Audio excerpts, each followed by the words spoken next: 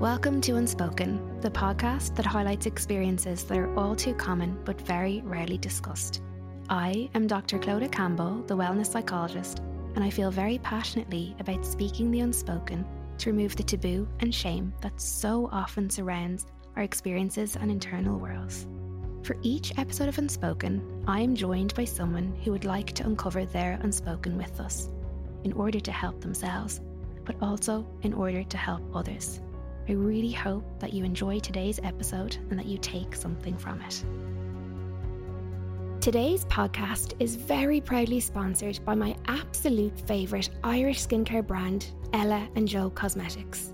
With formulas that are powered by plants and backed by science, Ella & Joe are dedicated to creating high-quality, luxurious skincare products that actually deliver results and that create magic moments in your day.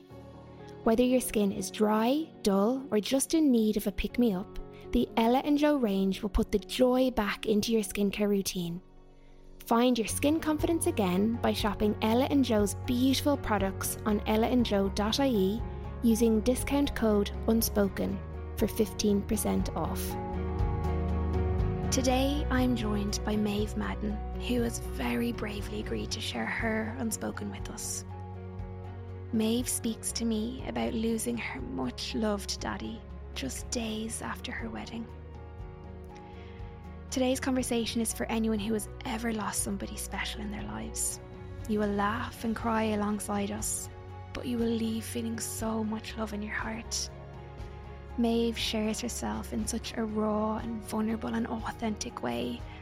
She blew me away, and she will blow you away too. Maeve, welcome to Unspoken. Thank you for having me. Well, I'm really delighted to have you. I know that probably everyone listening will be really familiar with you. We all love you. You share so much of your life with us. Mm-hmm. What are you here to talk about today? What's your unspoken? So I decided that I would talk about the death of my father, which was 16 months ago. So recent. Mm-hmm.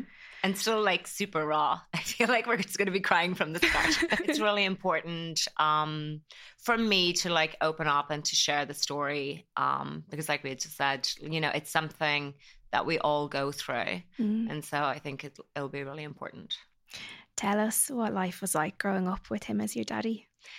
Dad was he was always super busy. So he was all constantly working. But he was a very jolly, very kind man. All my friends were oh, he's like Santa. He had always a big smile on his face. And I feel especially in his eulogy and stuff, that whenever he died and passed, so many people came up to us to thank us for all the charitable work he did and how he helped so many people, especially in my hometown. And, and he was a very inspiring person, but also super humble, super quiet, just sat back, let mom take charge. And she loved that. And he was just a total kind of workaholic, and he just worked for his family. And, and he just that was what he loved to do. Even the day that he passed, I remember on the house and he was on the phone, working, doing stuff. And we were well, obviously we didn't know it was going to happen, but we're oh, you should be resting. He's no, I have to get stuff done. He's working away. And hours later, he passed. But that was daddy. Daddy and the one thing he hated Sundays, and I hate Sundays. And I feel I hate Sundays for the same reason that he, it's we're supposed to switch off and stuff, but you're kind of itching to keep going and you want to do stuff, but you're no, I should be relaxing. And then Sunday afternoon, he'd be back in the books, back working again. So no, he was an amazing father, truly, and so lovable and loved by everybody. I think when you speak about him, I always really feel how special your relationship with him was. Mm-hmm. Tell us a little bit about your relationship with him as you're growing up. So he I feel like once I was older, we had a much, like, I was always like very much a daddy's girl. And so when we did spend time with him, which was mainly like on the weekends, just because he was a building contractor, just so that you kind of understand why he wasn't there. So he literally would go to work, like early morning, came back late at night. And then of course in like those days, like we're so old. In those days. So I remember he used to like sit on the stairs and be just on the phone with his diary, like, because you didn't have mobile phones or a computer. So like work was really different. But one thing was that every morning he would wake us up for us to get ready for school, but like really early, which wasn't really early. Like when I think about it now, it's like at 7 or like 7:15. And we'd go downstairs with him. And now, in my mind, my mom always says that we paint a Disney picture of Daddy. And she's raging. But I think that everybody probably does paint a beautiful picture of their, like, their child or their family, or what you always remember probably the happy things. So in my mind, we went downstairs and Dad would make us breakfast. Which I really think he did. Now it was like in those days, again, just was people would be like, why was she eating Frosties or like Start or like Cocoa Pops? But that was normal in the 80s. You have to remember, I'm almost 40. My 6-year-old loves Cocoa Pops. Okay, so it's still going. It's still a trend. On a Sunday morning. There we go. This was every morning before school. So no wonder we were wired. Anyway, so Dad would like get the cereal, put on the cartoons. It would be like, do you remember that Penelope pit stop? And then we'd say bye and he would go to work. And I remember even like if we missed that, it would be like devastation. If he had to go earlier, I remember calling him from the house phone to then when he got a mobile. So it must have been like early 90s. And we'd be like, come back, say bye. Mom was like, of course, when we said bye to Mom, we were like, bye, but that's because she was there all the time. So those like moments in the morning with Daddy were always like really important.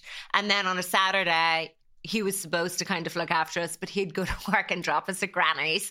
But he'd probably only dropped us for like a few hours and then he'd pick us up. And then on a Sunday, so then him and Mom had date night every Saturday night, whether they killed each other or they were like completely in love. It didn't matter. They were like always had date night. And then on Sunday, he would go to Mass, but he didn't come with us. But I think probably was because he would have looked after the babies. So I'm one of 5. So I'm guessing that when we went to Mass, he probably looked after, the youngest kids. But he always brought back the newspaper, and in the newspaper was sweets. Oh. And that was like our Sunday treat. And then on Sundays, we'd always like go for a drive or do something and, go and get ice cream and stuff. There's a lot of sugar going on. And actually, Daddy had the sweetest tooth. Like he always had sweets or chewing gum. And if there was sweets in the house, I mean, if you rustled a paper, he would literally like come right in. He'd be like, who's got sweets? So that was kind of like childhood. But Dad was never involved in any of the disciplining or anything like that. Mom did that. And of course, Mom would be like, no, she's like, that was your dad who told me to say that. But of course, I'd be like, oh, I can't believe Mom's being so mean. And he'd be like, oh, come here, pet, and give me a hug. But like he had told Mom to say that, but he never wanted to be the bad guy. So that's probably why we have this like lovely, because he was always good and he was always so loving, and like anything we wanted, it was no problem. Like, which was so gorgeous. So when you got a bit older than the Cocoa Pops and the sweets in the Sunday paper, what was your relationship like, in your late teens, in your 20s?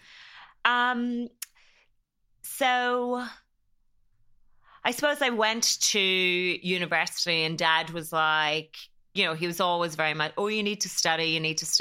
And Dad didn't go to university. He went to London when he was like 15 years old, which is crazy, and did a trade and stuff like that. So he was always very much like, you have to study. So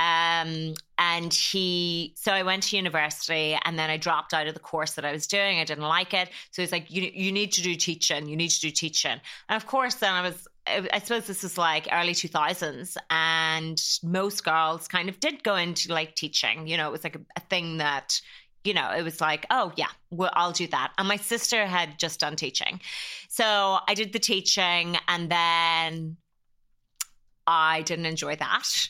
And I finished that though, graduated. So there we go. And then he was kind of like, okay, maybe take like a gap year and see kind of what you want to do. And of course I was just kind of gallivanting all over the place. I remember I was snuck to America, to Miami, to the Winter Music Conference.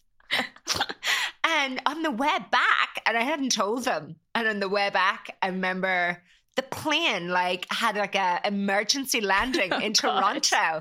And like, this is back in the day when it was like, I keep saying back in the day, but of course I'm like 19 years old or 20. And I obviously had to call him. So I had like no money. And I was just like, what are you doing? Where are you calling me from? And I was like, Daddy, I'm in Toronto. He's like, what the fuck are you doing? So mental. So that boyfriend that I went to see in Winter Music Conference was out the window. I kind of didn't really do anything. I was just, which I'll be honest about, I didn't really do anything. Like, they were just kind of like, I wouldn't say, I probably had like odd jobs here and there, and I was just having a great time. You know what? I was living life. I was just living life. And Dad was kind of fine with that. I would be like, I'm going here and I'm going on holiday here and I'm doing this. And I was doing like these odd jobs. And I suppose like, maybe kind of like in his head, I was kind of like a wheeler dealer. You know, I'd do like a job for a few months here, and then I'd do this and I'd be doing that. And, you know, I was kind of always getting like odd jobs here and there. Like, he literally would say 5 words and that was it, you know? So where he would be like, no, you need to focus and you need to get yourself a job. And that's kind of when I started doing more like commercial modeling and stuff like that. And I suppose then, you know, we then went into where I met Andrew, and who's my now husband. And Andrew and I had been working together. And of course, Dad wasn't too happy about that. He's like, you need to keep your head screwed on. Again, I'm with the voice. He's like, you need to keep your head screwed on, you know, like you need to really focus. And it's so funny. One of the loveliest things ever was, I know I'm jumping around for the conversation, but memories are just coming to my mind, was when I started Instagram. So this is going back like 2014, say. So I started Instagram, and I remember I hit 10,000 followers. And I was like, oh my God, I've hit 10,000 followers. And he was like, I was like, this is like amazing. I couldn't care about followers now. But then it was like a big deal because this was all new. Like, you know, social media was new, growing a social media. This was all very exciting. And I remember he was like, wait till you hit 100. And I was just like, oh, that will never happen. And then when I hit 100, he was like, oh, there'll be 1 million next. And of course, I'm nowhere near that. But like that, he was always kind of like, he wouldn't say like, he would be like, well done. But he would like strive for more. And he'd be like, you can do more. Like, you can always do better. And so anyway, fast forward, in a relationship with Andrew. And he was a bit cautious, but when he met Andrew, he really liked Andrew. And do you know what? I get emotional. I suppose this part isn't even sad. Mom very much was like, she saw a lot of Dad in Andrew. That makes me really emotional. What makes you emotional about that? I think like as a woman, when you're growing up and you're kind of, you know, I know I make it sound like I wasn't very career focused, but I was like, you know, I was kind of, and everything that I'm kind of like doing in my career, I always want to be the best at it and to be successful. Like my dad was super successful. So I'm focusing on my career, and I suppose I'm getting older and older. And I think that maybe, you know, I'm 33, 34 at this stage. My mom's like, of course, typical Irish mom. And I don't believe this for for anyone who is single. But of course she's like, you're not even on the shelf. Like you're not even in the attic anymore, you know, because she's like, I'm ancient and I haven't met anyone. And in my head, I was like, I've been single since the American. So I'd been single for 3 years, maybe 2.5, 3 years. Like I'd gone on like some dates, but like nothing that was ever going anywhere, that I knew even was ever going anywhere. And so I think that when I met Andrew, even though we knew each other for a year before we got together, that, you know, that makes me emotional, because maybe I thought I wasn't going to meet someone like Dad. And breathe, you know? Yeah. Oh, I need some water. That wasn't the part that was supposed to make me upset. I'm just like, why is that making me upset? But I think that it's really important, because I feel like a lot of women, you know, who are in their 30s probably feel like, oh my God, am I ever going to meet someone? And it's like, I feel like the right person will come along. I do tell a lot of girls who follow me who ask me that, because they know I met someone like apparently later. I mean, for me, later would be like if I was 60 and single. I'm like, I met someone later. I don't think your 30s or even your 40s is like later. But, you know, with society the way it is, there is a lot of pressure, you know, for women to meet someone. But I think that the right person comes along at the right time. Absolutely. And also, I just wouldn't settle. Just do a little figure. I wouldn't settle for someone who I'm very like, I'd rather be by myself than not be, than settle for something that isn't magical, you know? When I hear you talk about him, you say he was a man of few words, but actually I can really hear how huge an influence he had over your life and how much he has shaped you into the person that you are. No, absolutely. And I feel like probably many Irish or many daddies, you know, they don't say much. I feel like there's this very special bond as well between a daughter and her daddy. And yeah, absolutely. Like even when I started Queens Don't Quit, so that was during lockdown, and he got sick sometime. I don't remember the exact date that he got sick, but I remember that he was sick when we were in lockdown. And I feel like in the first lockdown, that because he did his treatments all throughout lockdown, but he was so excited that I had, and that was like, we'd always spoken about business and kind of like what I was doing. And he would, you know, he kind of always like told you like how to do taxes and things, you know, like we'd be like, the accountant is this and you have to do that. And it was like, and it used to drive me crazy because I, like my dad, don't like spending money unless it's on shoes. So when I started Queens Don't Quit then, he very much was like, it was kind of like, he was like, oh, you should turn this into a business. And like, what can you do? Like, I was obviously just doing these workouts through, like during lockdown.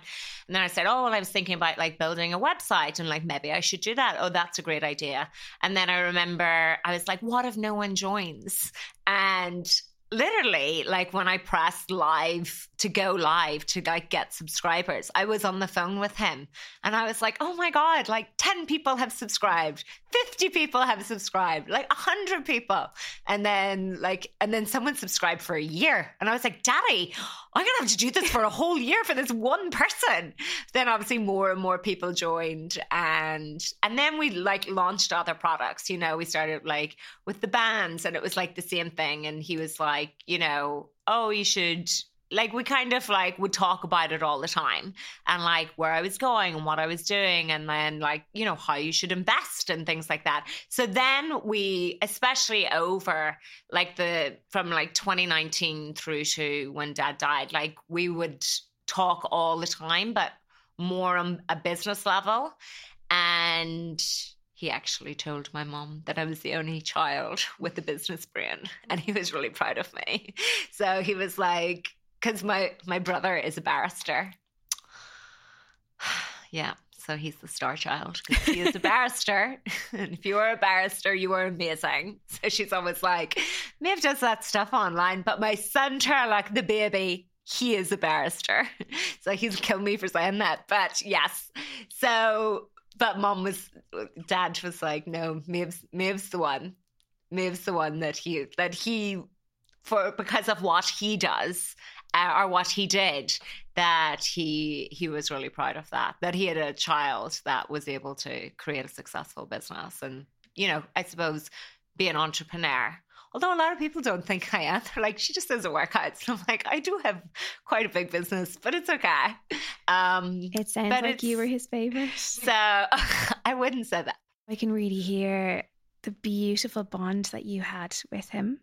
What was it like for you then when he became unwell? So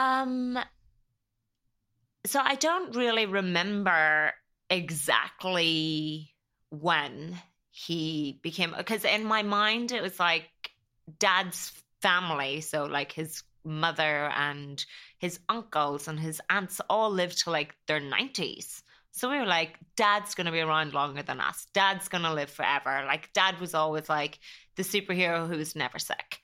And so when he got sick, I feel like we were like, no, why would Dad be sick? Like, of course Daddy's not sick. And I feel like Mum was like, it's fine. And she's very like that. No, it's fine. And they weren't Dad never wanted Mum to go in with him. So she would always just have to wait. And of course, like I said, Dad was a person of few words. So he'd be like, what did they say? And he'd be like, no, I'm grand. I just have to do. So he had to go in for another procedure, like another operation. And so I actually never really knew what was going on because he didn't want to tell anybody.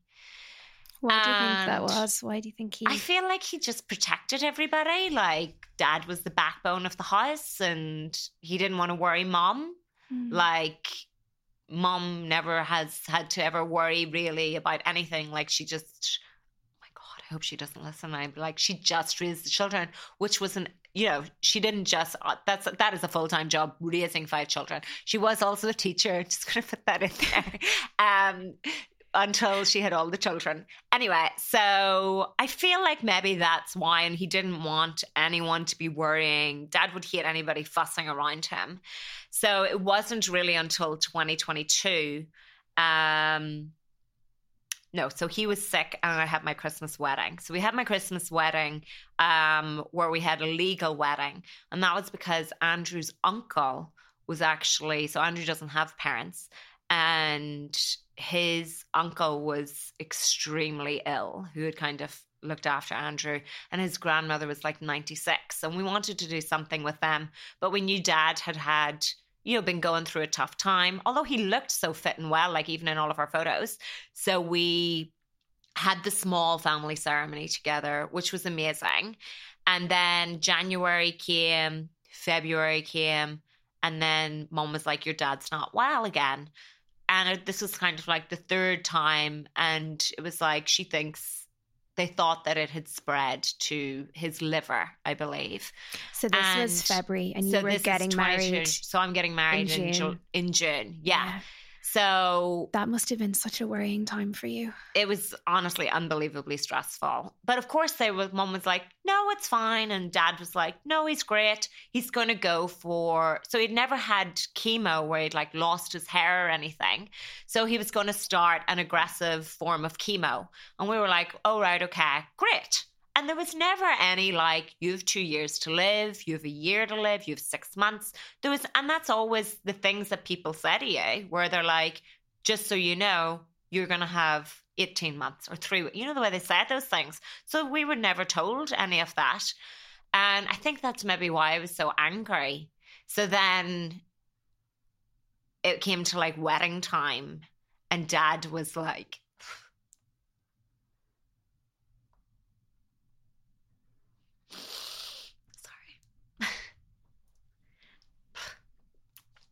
it was like the week before the wedding, and he was like, you know, he had like lost some of his hair and stuff, but he looked like older. And of course, he had just started the chemo. So this was like his third round. And they were like, you know, we were told he's going to have to do like it's like 6 or 7 rounds. And of course, this will happen and he will get sick because he's doing an aggressive form of chemo. So we were like, right, okay. And he said to me, he was like, I don't want to come to the wedding. And this was like the day before.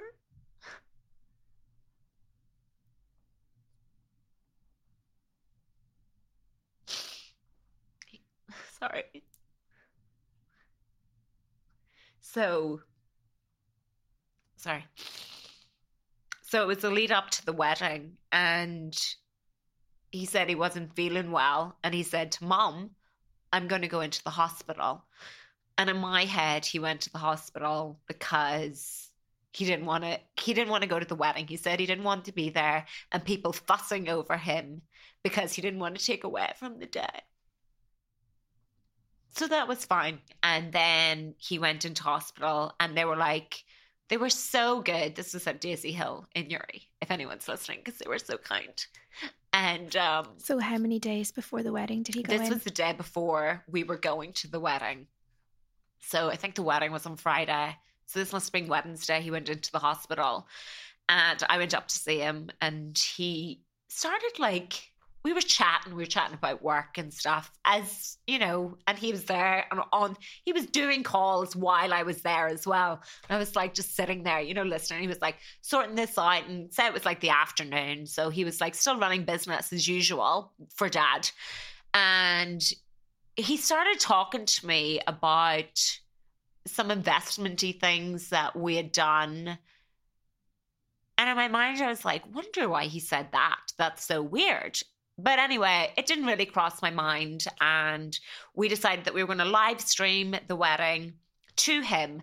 And he was like, he definitely wasn't for going. So my aunt was staying at home with him. She wasn't going either. So she was going to go up. They were going to watch it on live stream, all the rest. And it had to go on. He was like, you cannot cancel this. And of course, we didn't want to go on. I was like, I don't want to do this. And even when I look at the photos, which I've never really looked at that photo album, I can see that I'm so sad, you know? So anyway, the wedding goes on and it was so sad because all of the people who worked for Daddy were all at the wedding. And so it was a really emotional time. What was it like walking up the aisle? That was actually hilarious and I felt like his presence because he was such a man of few words, but a great joker, always playing jokes. And I remember like it being really emotional in the morning. I woke up and it had been beautiful. And then it was lashing rain. And I was like, why the F is it lashing rain? Like didn't give for rain all of a sudden. And we had 100 of those statues under the, whatever they're called, Child of Prague, under the hedges. And I was like, oh my God, 24th of June, it is lashing rain. So anyway, I'm like, great, get to the church. My uncle, who doesn't have any daughters, the only one who doesn't have daughters and has never walked someone down the aisle, and it's been a big part of our lives. So I had asked him because I was like, you know, at least you'll get to do it once. So he was like, great. And we even practiced doing the veil and stuff. And it was all a disaster. Honestly, the whole wedding church thing was a disaster, but so distracting from what was going on. So I'm walking down the aisle and the park singers were this choir that we had. And we open the door and all of a sudden it's like thunder and lightning. And then the speakers start to crackle. And my dress was too wide for the aisle. There was all flowers and candles, and all I could hear was clink, clink, clink as I'm walking up the aisle. And someone thought my veil went on fire. It was just, we get to the top of the aisle and everyone's like in fits of laughter. We are live streaming as well to Dad. And it was just a disaster, but hilarious. So then I had a veil, because it was like so overdramatic, over my face. My uncle goes to take the veil off and it gets caught in the flower on his jacket. And so then I'm stuck. And he's like trying to take it. My sister yanks it. I feel like the veil ripped. And anyway, so that was me walking down the aisle. But at the same time, it was really good because everyone was very distracted. So we had a wonderful time and we did like a toast to Daddy and stuff. And it was very emotional. And we had the 2 days. And then Mom and that went home and we had an extra day. And we were coming home and my sister called me and I'd spoken to them like the day they had left and Mum was like, you come home tomorrow. So I was like, right, okay. And when I got home, I called and I was like, how's Dad? Dad's great, blah, blah, blah, blah, blah. And I was like, oh, okay, perfect. And then I called the next morning. I was like, I'm about to have breakfast. How's Daddy? Oh, Daddy's great. Daddy's great. And then my sister messaged me and she said, Dad's not good. She said, Mum, he didn't want to tell you. And I was like, what do you mean? She was like, you need to get in the car and come home now. And I was so mad because I was like, why did I stay? But it was just like, and I think I was just, I think I was just very angry at myself, you know? How could you have known though? I know. So we got home and I didn't recognize him. And it was like he was waiting for the wedding. And he knew that when the wedding was over, that was it. But we didn't know. And so we're all sitting and I'm like chatting away and I'm showing him all the photos. And I knew, I was like, God, he really doesn't look well. And Mom said, I'm going to call the priest. We were like, okay, why do you want the priest to come? And she was like, I think we should give your dad his last rites. And we were like, well, why would you do that? And she was like, I think this is it. And I was like, oh my God. And my sister had gone to bed with the baby. So I said to Andrew, I was like, the baby loves Andrew. I was like, you go up, you look after the baby and I'll get Aoife. So Aoife came down. She was like, what's going on? What's going on? And I was like, the priest is here coming. She was like, why? I was like, because Mommy wants to give Daddy his last rites. She was like, what for? She was like, she doesn't think he's going to make it through the night. She was like, what? And I was like, and it was all like so surreal and so fast. And I was like, this is insane. Like, why wouldn't he make it through the night? Sure, he's got chemo next week. Like, that's booked in. Or was it? I don't know. Like, did he just say that it was? Like, I'm like, I don't know. So anyway, we called my aunt, who's also a nurse. We have a lot of medics in our house. So she came up, and then a cousin who's also a nurse also came up. So we had a whole team. And then, so they came up, they moved Dad into a room. And honestly, it was like a blessing because he had said, maybe I should go into the hospice. And Mom was like, let's see if we can get you a room, and called. And they said, no, like we can take you tomorrow, but it's too late. But had he gone to the hospice, only Mom would have been with him. So that was a blessing in disguise. So anyway, he moved into like one of the downstairs bedrooms, and I remember the priest came, and I remember we were like praying. And being like, my brothers were there, and one of my brothers, he was in Belfast, so he came straight home. And that's the thing. I was like, Tulloch was like, he was way back to Belfast because he was going to work. Like, nobody had any idea. And it just happened so quickly. I remember we were all just in the room, and I have PTSD because he had this fan that kept him cool. And every time I hear a fan, it drives me crazy. So anyway, so he's like lying in bed and we're all just together. And then isn't Marie Curie nurses arrived. And then we were like, oh my God, like this is happening now. And it was just so surreal. But like, it's also so awkward because I'm so sorry. I always have to throw a joke in. What does that mean? Like when someone's like, no matter what it is, I'm always like throwing a joke.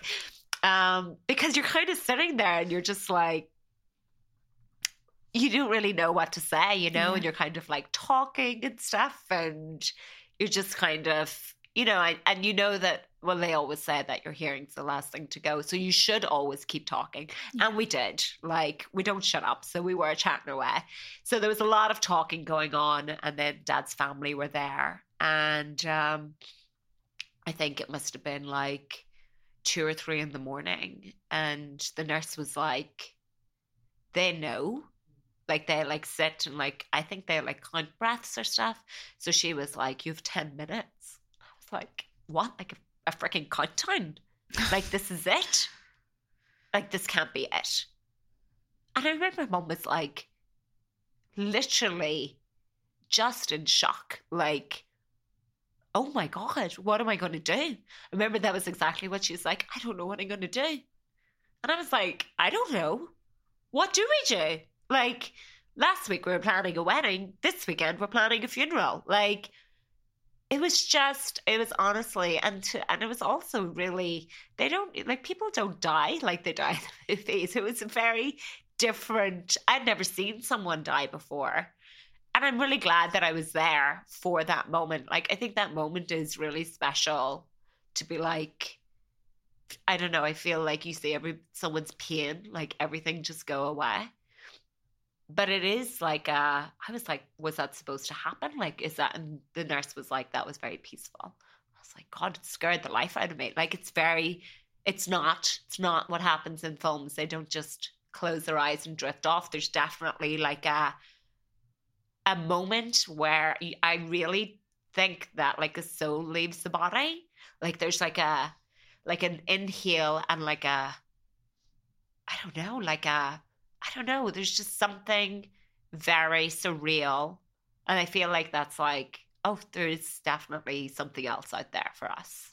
Because at that moment I was like, I believe, you know, I have absolute faith. Like, there was definitely like a letting go and then like a peace. And then it was just quiet. And that was it. Crazy, you know, just gone.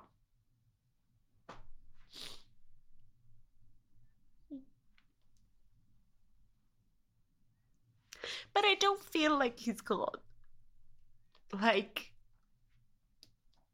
I have such a strong,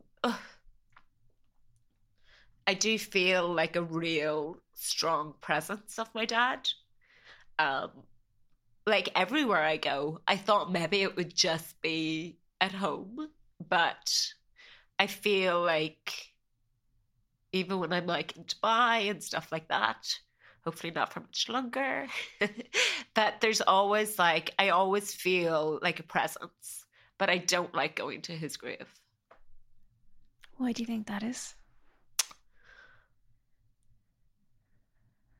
I don't know. I don't feel anything when I'm there. You know, it's just like a stone. And so impersonal, like, and then like my whole mindset changed then on like cremation. I was like, maybe it is nice to be cremated, to have the person, you know, in a lovely urn, you know, in your house that you would just chat away to. Because I do chat away to my dad's photos, and I have like, you know, the little mass card, and I like chat away to Dad's mass card, like ridiculous, like having full scale conversations. And I feel like the grave is just so morbid and just sad. And Dad wasn't a sad person, you know? So I just won't go. Does he send you little signs? Is there anything that you... I feel, but I'm such a believer. Like, I love signs, and like, I feel like I sense a lot of him, and like, I feel like, actually, Mum's like, doesn't believe in any, she obviously believes in heaven and stuff. She doesn't believe in signs. Like, a robin came, well, first off, a massive butterfly came into the house the day that Dad died, and was like up high, no one could get it, like on the wall. and then left. The day Dad left. And I was like, that's a sign. Mum was like, that's not a sign. But on the morning after Daddy died, she was like, she said she asked for a sign. And she was in the garden. True dad jokiness. She said she was in the garden and she was like, what am I going to do? And she's walking up and down. We have like this long driveway. She's walking up and down the driveway. And she said 2 massive bubbles. This is like 6 o'clock in the morning. Just went floating past her and went down and out the driveway. She's like, they never burst. They literally floated past her. And my brother came out and was like, did you blow bubbles? She was like, no. She said they were like 2 big balls. She said they weren't like little tiny that like the child would blow. 2 massive bubbles. And she was like, that's the only sign that she believes in. She's like, she's like, there's bird seed. Of course robins are going to be there. But I'm like, oh no, they're lovely. They'll come up to the window. Like for me, that's like a sign and stuff. But for her, that was a true sign for her. Oh my God. Yeah. Wow.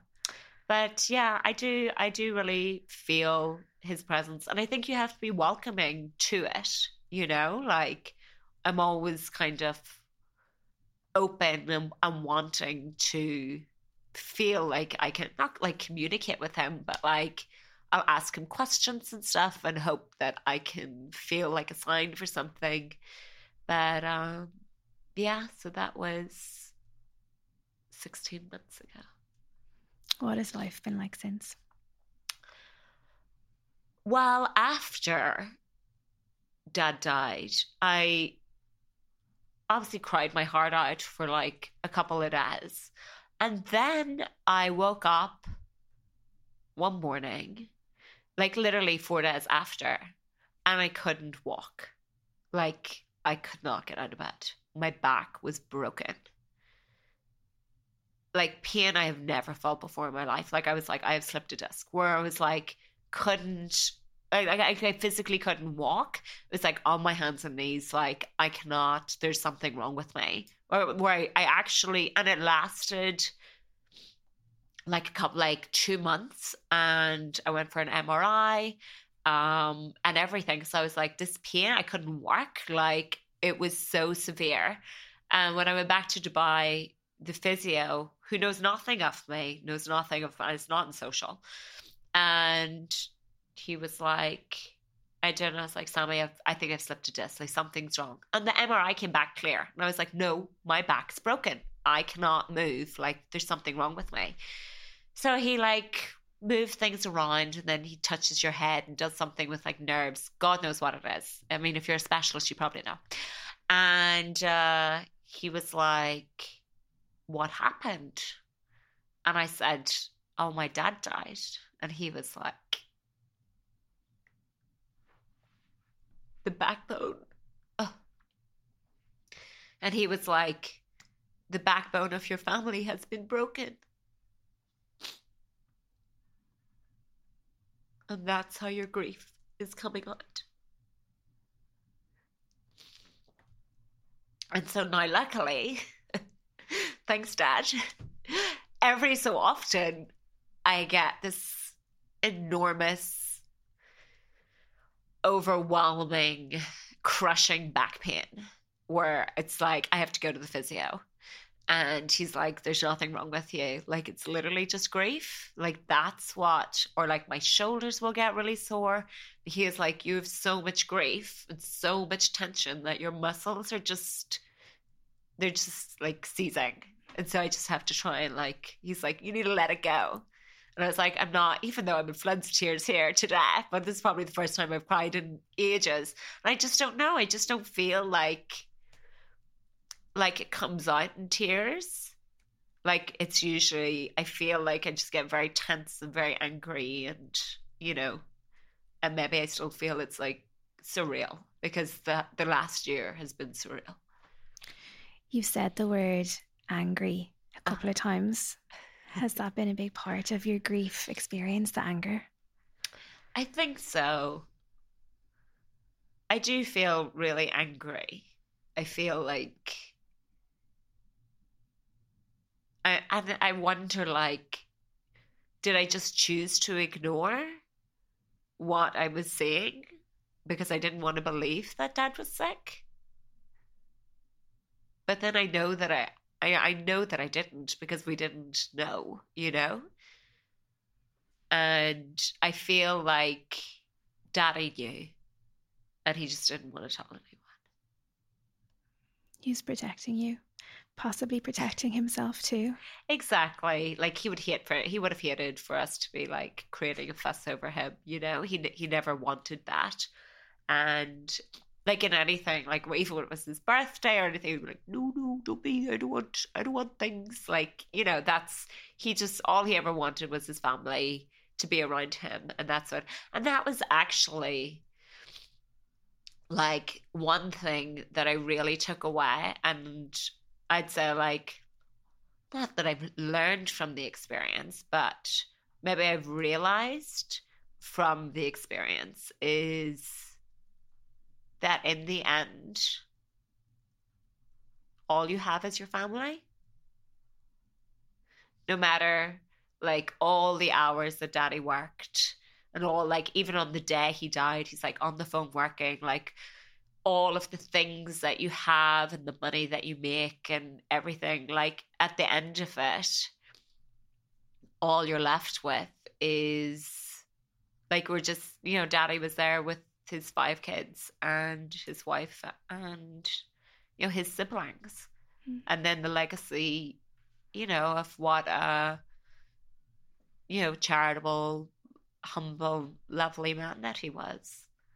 Like, everything else was just everything else. And what a lucky man he was to have you all around him. Exactly.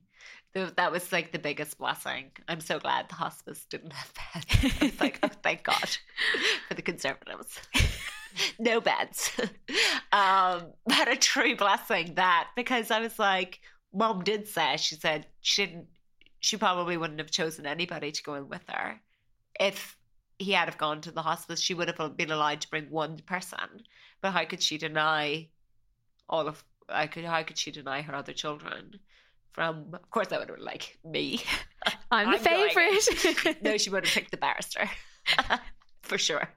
But yeah, no, I don't know who she would have chosen to go in with her, but we don't have to think about that because it didn't happen. But yeah, so we were truly lucky that he was with us and that we were all there, you know. And I feel like that's probably why I don't enjoy living abroad. And, like, I feel like your life does change when something like this happens, you know, and you kind of start to rethink things and the way you live your life and what you should be doing. I just feel like I'm so lucky because, like, I had such a wonderful dad. And I know that, like, that's denied to so many. So, you know, and it's just like, what's that saying? That something to do with death and love is like, love is the, you know, the grief is the price you have to pay for great love. I don't know about you, but when my grief hits me, all I want to do is to feel better, to feel comforted, to feel, well, less. Something that has supported me on my own grief journey, and that research has found time and again, is the power of meditation. I invite you to join me now for a beautiful meditation to comfort and soothe you. I hope it benefits you as much as it does me. Begin by finding a comfortable position. Allow your body to relax and to melt into this moment as you feel the soft surface beneath you, holding and supporting you. Tune into your breath and the rise and fall of your chest.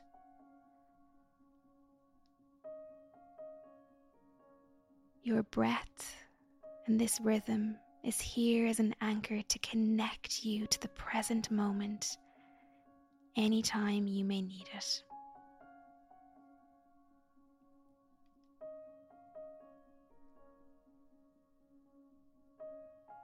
as you feel your body starting to relax, you see these beautiful stairs in front of you.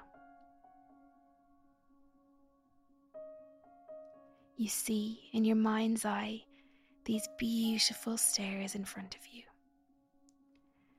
Maybe these stairs are familiar to you, or perhaps you have never seen them before.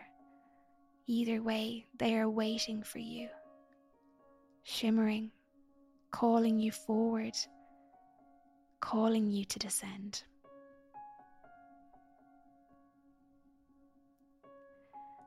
And so you walk towards them, and you start stepping on the first stair. You take a second, feeling the touch of the step beneath your feet,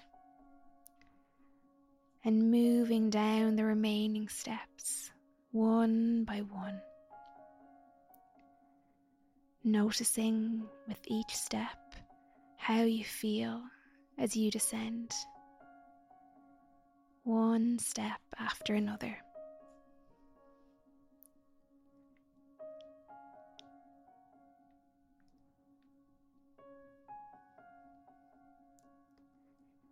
When you reach the bottom of this beautiful staircase, you notice in front of you the most magical door. The light is streaming in front of you through the cracks of this door, and you know that the space behind is just for you.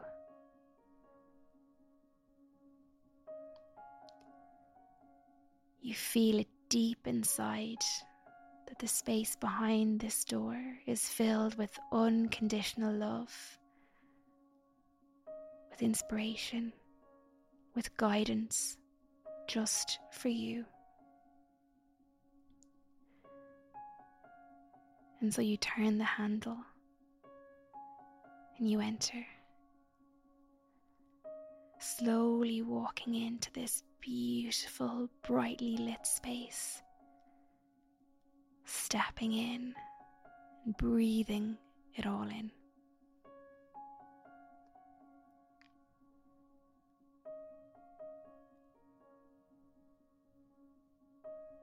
Before you lies the most beautiful and serene beach you have ever seen. It is so beautiful that it takes your breath away.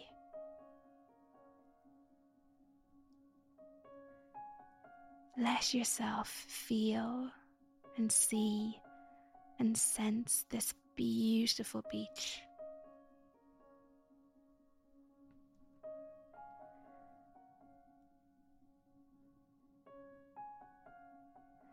The gentle breeze on your skin, the powder soft sand beneath your feet, the sound of the waves as they lap onto the shore, the heat of the sun on your skin.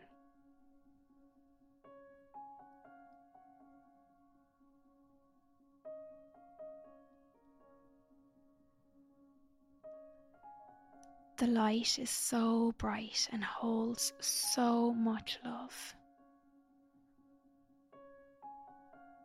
The temperature is just perfect, and it feels as though every pore of your being is having this beautiful light being poured into it. You're being nourished. You're being revitalized.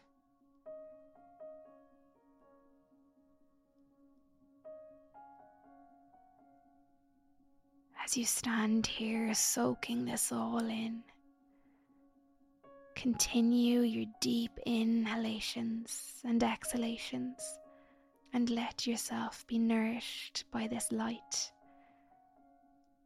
And as you keep illuminating more,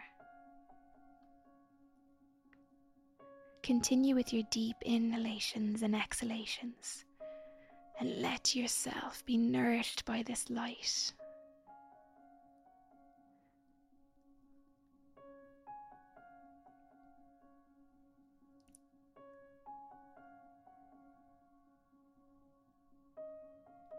You find yourself now walking towards the seashore, and you watch as the water sparkles and shimmers in the sun.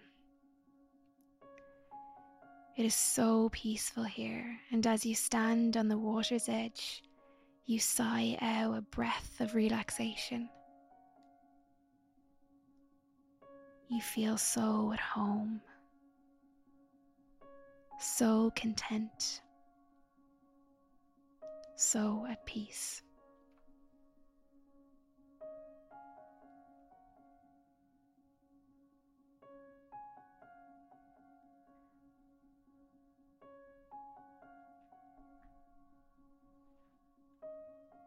As you soak in the beauty that surrounds you, you lower yourself onto the sand and rest a while. You close your eyes and you turn your face to the sky, and you continue to breathe in and out, breathing in peace and calm, slowly and deeply.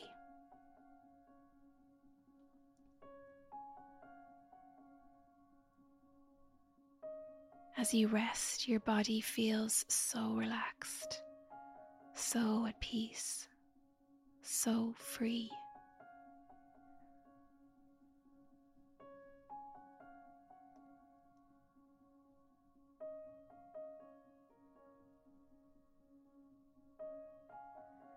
As you sit here in this moment, soaking in this beautiful space, you notice somebody slowly walking towards you.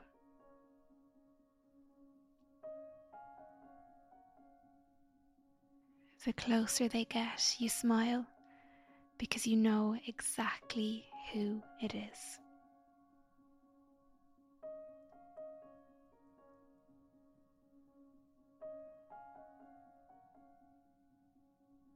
As this person nears you, you feel a sense of love and familiarity because you know wholeheartedly that this person loves you unconditionally. And as they reach you, you choose to greet them in whatever way feels comfortable to you. Hello, I am so glad that you are here.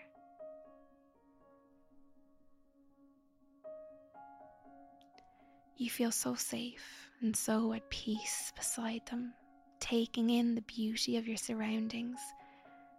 And you talk for a while, pouring out everything you want to say, everything you've been carrying for such a long time now.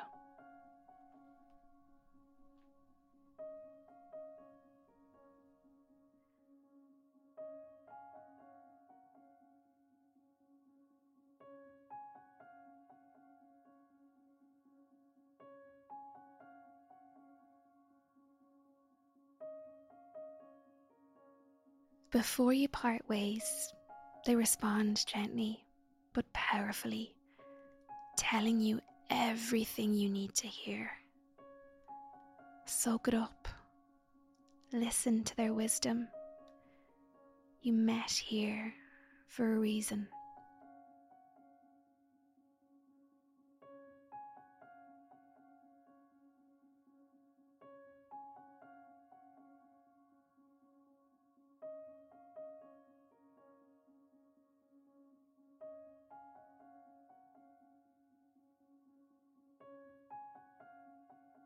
When the time feels right, you both stand and hug each other goodbye.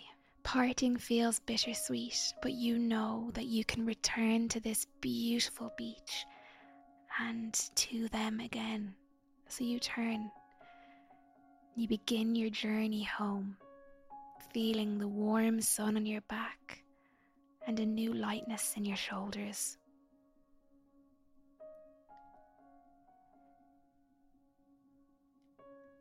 As you walk, you feel so relaxed, so at peace, and so calm.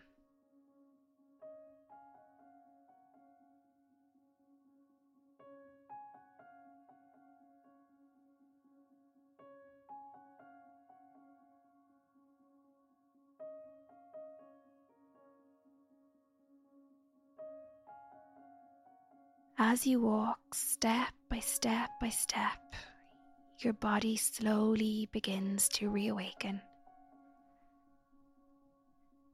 Know that you can return to this beautiful staircase and to your beautiful beach anytime you need to. Know you can return to your loved one to share with them anything you need to, everything you need to, and for them to respond as powerfully as they have just done.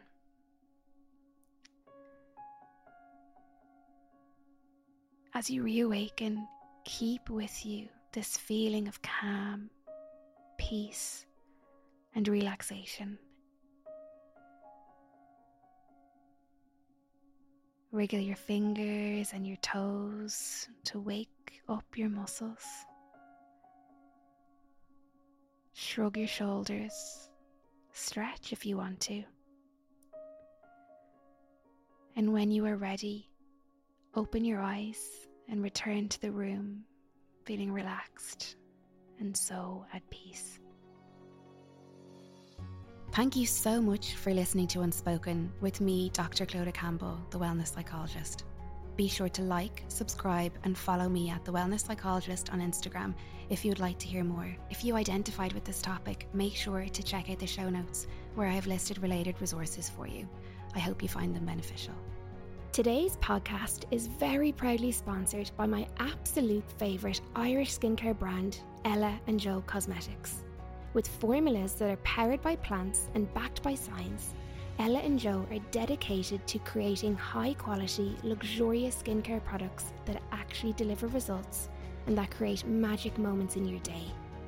Whether your skin is dry, dull, or just in need of a pick-me-up, the Ella & Joe range will put the joy back into your skincare routine. Find your skin confidence again by shopping Ella & Joe's beautiful products on ellandjoe.ie using discount code UNSPOKEN for 15% off.